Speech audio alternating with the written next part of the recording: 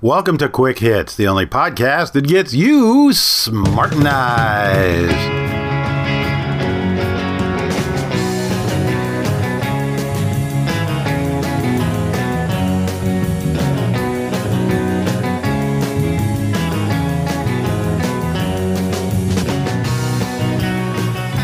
Today's episode, Constitutional Expertise.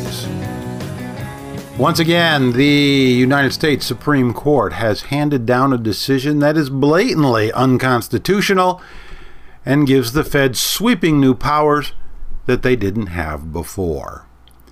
And in forums and in other discussion areas, when smart and nice people point out that there's nothing in the Constitution that allows this, the responses from the Big Brother fanboys would be amusing if their love of Big Brother's boot wasn't so depressing and predictable. It's proving to be fertile grounds for pundits of all political stripes. Some argue that it's a wonderful thing. Tyrants always have an army of sycophants cheering them on. Others will argue that it's an unprecedented expression of federal power. It's not. The Supremes have a long history of justifying unconstitutional expansions of federal power. Self-styled experts will proclaim that it's a correct decision because the Constitution's Commerce Clause makes it constitutional. It doesn't. Some will even argue that it's constitutional simply because the Supremes said that it is. Nope. It's now legal, but that doesn't make it constitutional. Anyone discussing how this or any other horrible Supreme Court decision is clearly unconstitutional is almost guaranteed to hear the most common, lamest, and tiresome report from the fanboys. You're not a constitutional scholar, so there, nyeh, nyeh, nyeh. This usually comes from people who, just a few conversations ago, were pontificating about a different unconstitutional decision from the Supremes that they liked. Their personal equation is simple.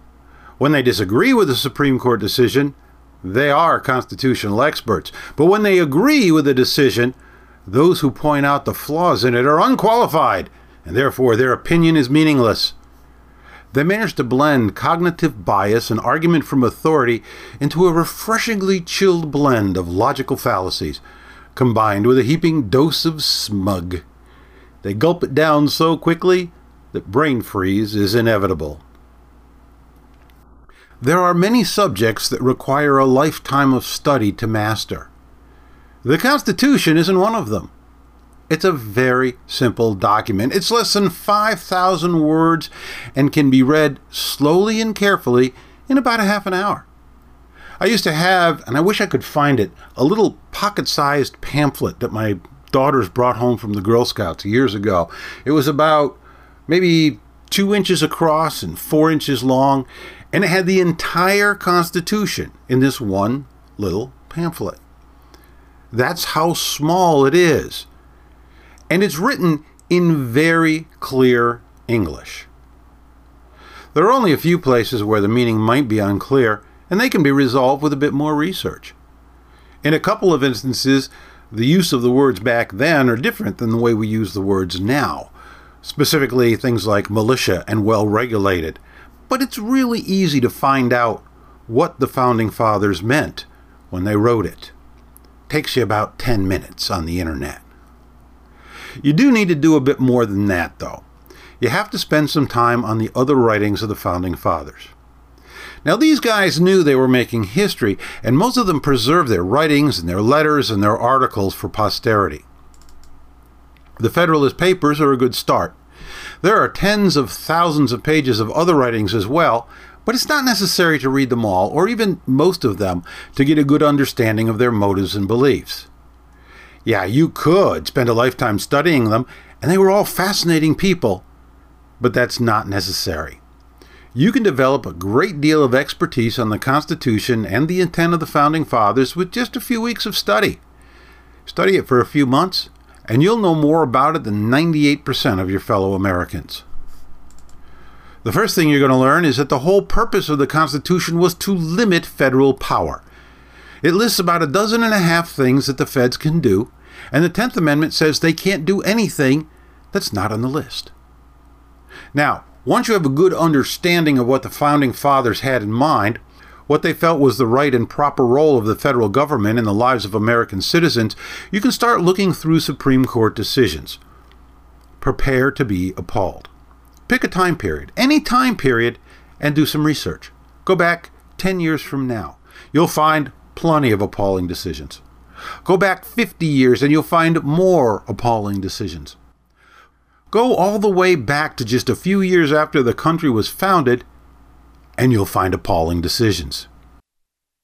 Throughout its entire history, the Supreme Court has made it a policy to twist and subvert the very clear intent of the Founding Fathers into rulings that allow for expansion of federal power.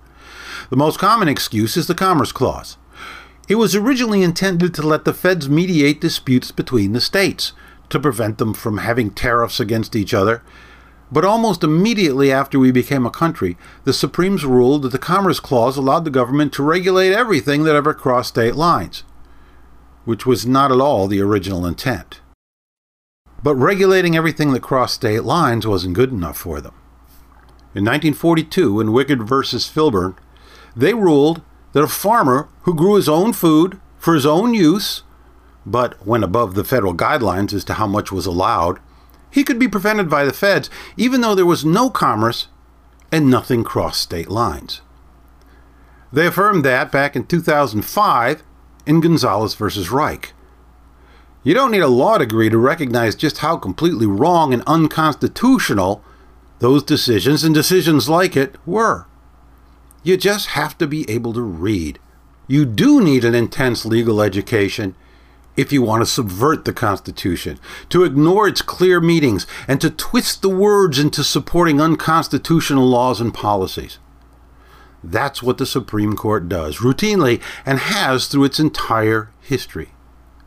Big government presidents from both, and I say that in quotes, parties, appoint judges who love their particular flavor of big government. Those appointees justify most of the garbage legislation that's passed. Now, the Supremes do like the First Amendment, and usually, but not always, make the correct interpretation of it. But that's where it ends.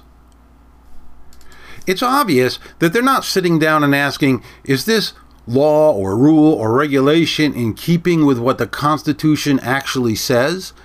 No. Instead, they're thinking, I like this law, or I don't like this law. And then they twist those very clear words to justify what they've already decided. It doesn't matter what the document really says, or what the Founding Fathers' intentions were.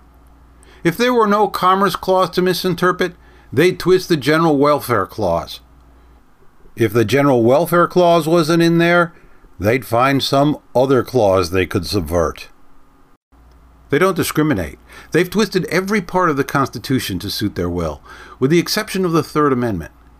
And we can be certain that if the Fed suddenly decided they wanted to force us to allow soldiers to live with us, they'd find a way around that one, too.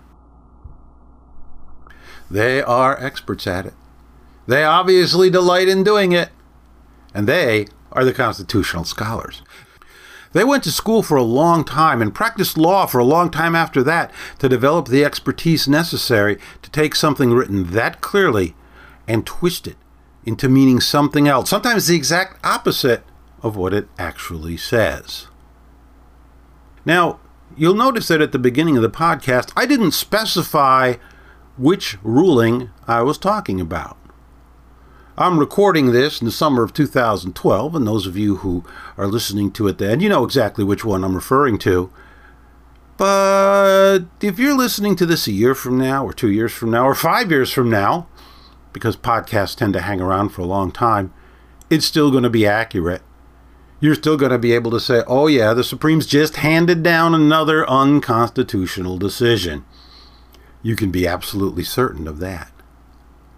Now, people like you, the smart-nosed listener, and people like me, who have merely studied the Constitution on our own, we're used to the scorn we get from the Big Brother fanboys.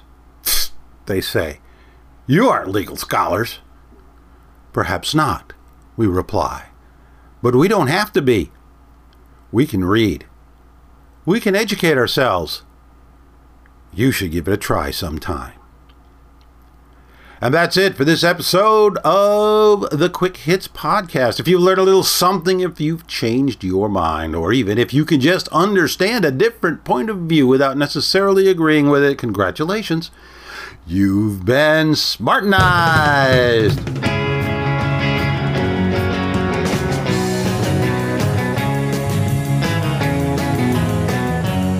See, I told you I haven't pod faded, even though it's been months since the last one.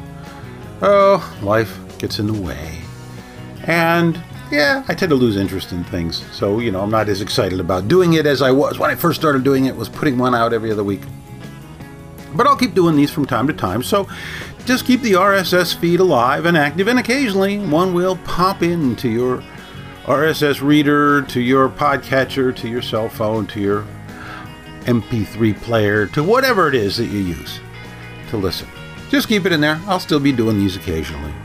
And that leaves just one more thing to say, and that is that the Quick Hits Podcast is nothing more than a journal of one man's opinion, and therefore should not be taken too seriously.